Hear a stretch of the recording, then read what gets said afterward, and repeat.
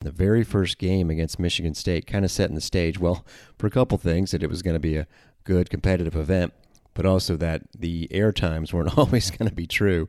We were supposed to go on the air at 1:15. That game began at 11 and didn't get over until after 1, so we were bumped by a half hour, but got to see in person Michigan State's Nia Clouden score 50 points, and yet FGCU down by 4 in the second overtime. Its star player Kirsten Bell got a 3, and then a steal and a layup with about 10 seconds to go.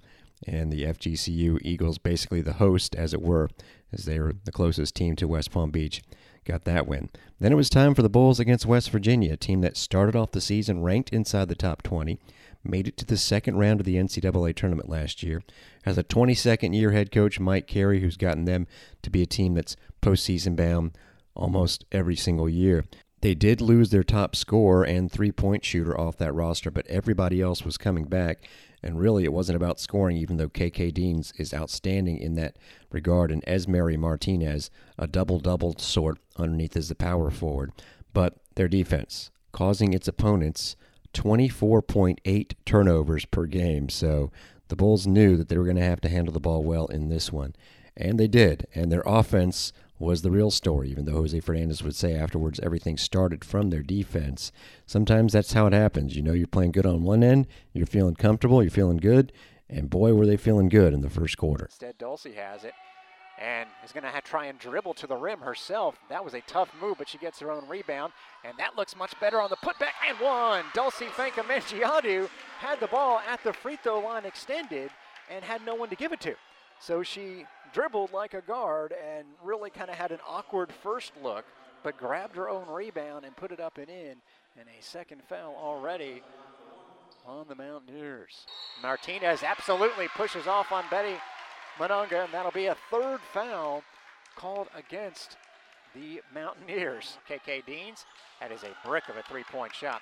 She did make a couple in their comeback effort against BYU, but that is not their game. There's a nice, and that's her game move from Elena Chinecki as she takes it coast to coast. The Bulls think they can get back and get some fast break points against West Virginia. That'll count for two of them in a 5-1 lead.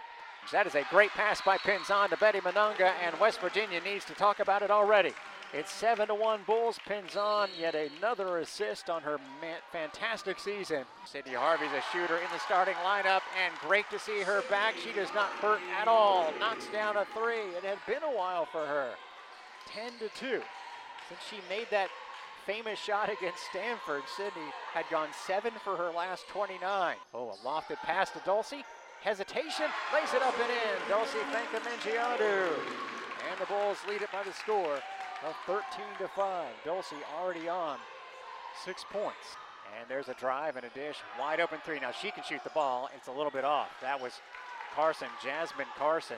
She is their best shooter overall from three-point land, and she will come firing off the bench. We'll also talk about another player in a second after this basket by Elisa Pinzon. The C's part in a second timeout. The veteran coach Mike Carey not liking what he's seeing from his vaunted defense. And it's 15-5 Bulls with 4.5 minutes to go here. Great start. Sydney Harvey really fronting Dean, so they're forcing Martinez to handle the ball. And Betty Monunga steals it. Yeah, Betty, you got to pick it up there. And it's at midcourt, gets over to Sydney Harvey, has a teammate open, pulls up instead, misses the shot, but Dulcie gets the rebound. Now the Bulls can reset. Yeah, you do not put the ball on the floor against this team if you're Betty Monunga. Sydney Harvey, open three, swishes it in. Pinzon hit her from nearly midcourt with the pass. Harvey was unmarked, and it's 18-5 Bulls. Harvey is healthy. That was one of two really shining lights from the 2 days, even in the loss yesterday, which again we'll get to here shortly. But Sydney Harvey missed the game against High Point on Friday night, was walking around with the walking boot outside of the basketball court. But boy, what a big difference to have her back, and again back healthy, because she had really struggled her previous full game action and not struggling here. I threw in some of those fouls by West Virginia because one of their game notes was how they were tops in the Big 12 as far as fewest fouls committed per game, which really did stand out to me because, again, they forced nearly 25 turnovers per game, and they were in the top 10 in the country as far as steals per game. Well, they would force some turnovers, but not nearly as many as they're used to. and the Bulls would shoot the ball a lot better against them than they're used to allowing. Although it was 18-5 at that point, West Virginia did make a push and got it to 22-17 by the end of the first quarter, but they would never get the margin under 5 the entire way. This is a team, again, that was 6-2 and had one blowout loss at Kentucky. Their other loss was one where they were playing at the event at Eckerd College a few weeks back and actually had 2 free throws to force the game against BYU to overtime and missed the second one with 0.4 of a second left. So a team that's used to winning or being in close games was not in a close game here. The second quarter, I mentioned Sydney Harvey was one of the shining lights. Maria Alvarez, who had gone 6 full games without a 3, had missed 16 straight threes before she got one Friday night against High Point. Got it going in the second quarter. Shea has it out to Monunga, 40 feet from the basket. Maria off the screen, 3, good! Maria Alvarez.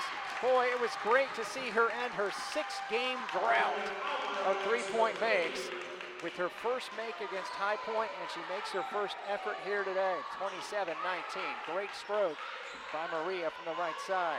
6:30 to go, first half. Carson between the legs dribble, nifty work, but they block her into the corner and force a turnover. Maria grabs it. You can hear the Bulls fans here appreciating the defense. Monunga looks to run. Maria, the lane opens up, lands it up and in. Maria Alvarez with 5 quick ones, and the Bulls lead is back up to 10. What a reinsertion into the scoring threat Maria Alvarez would be for this team. You had that look like maybe she was going to pull up for 3, but there was nobody in front of her, so she kept on going. Bulls have had that happen several times here today. Up by 10 now. They have 2 players out there with 2 fouls on the post. And Maria Alvarez gets a screen from both of them and drains it. Maria Alvarez, her second made 3. She has 8 points.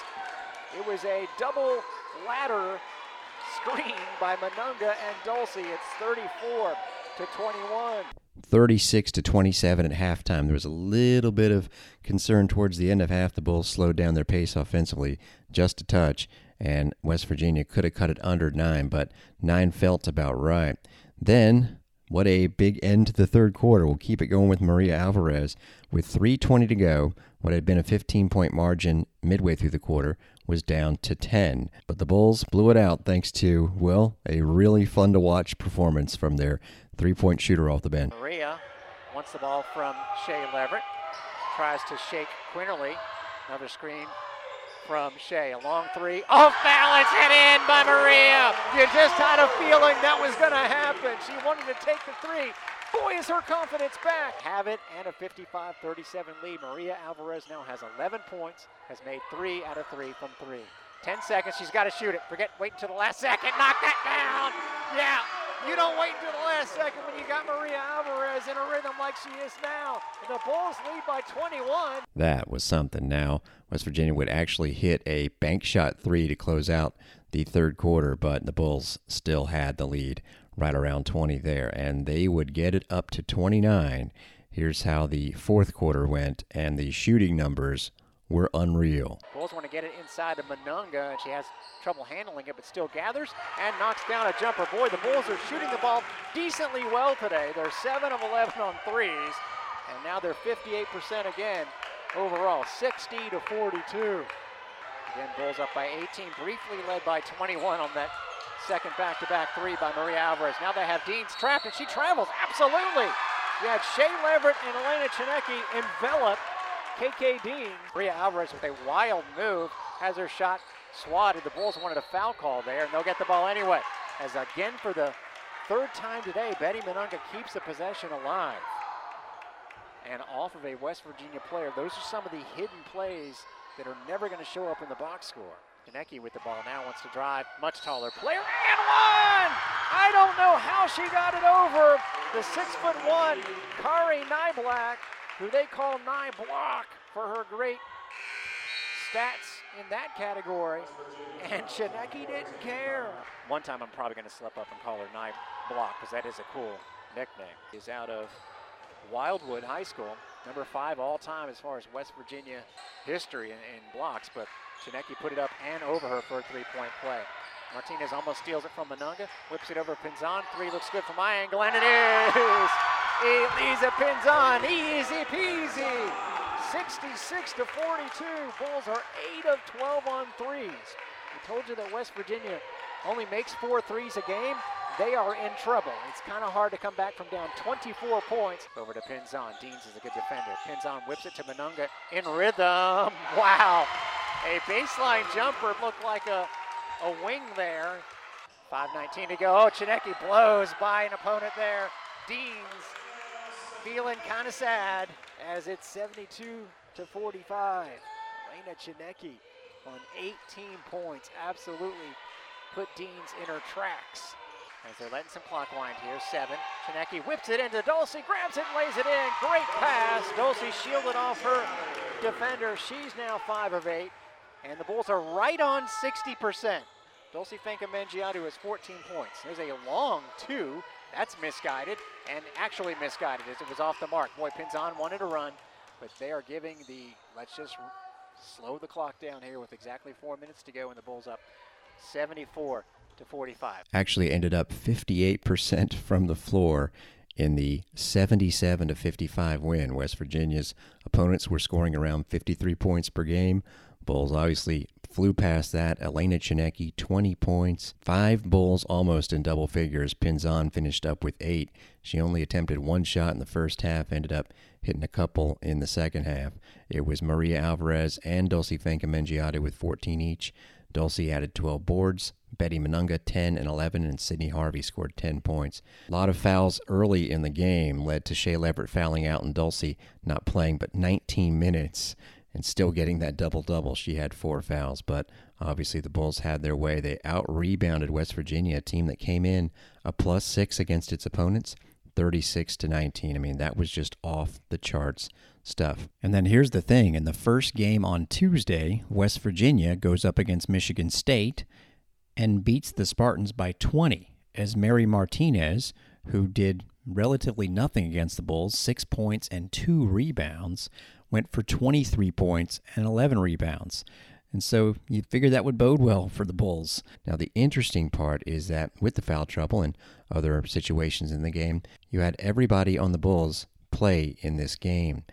That would change yesterday. It was kind of an interesting situation against a very tough, even more so than West Virginia, defensive opponent Ole Miss.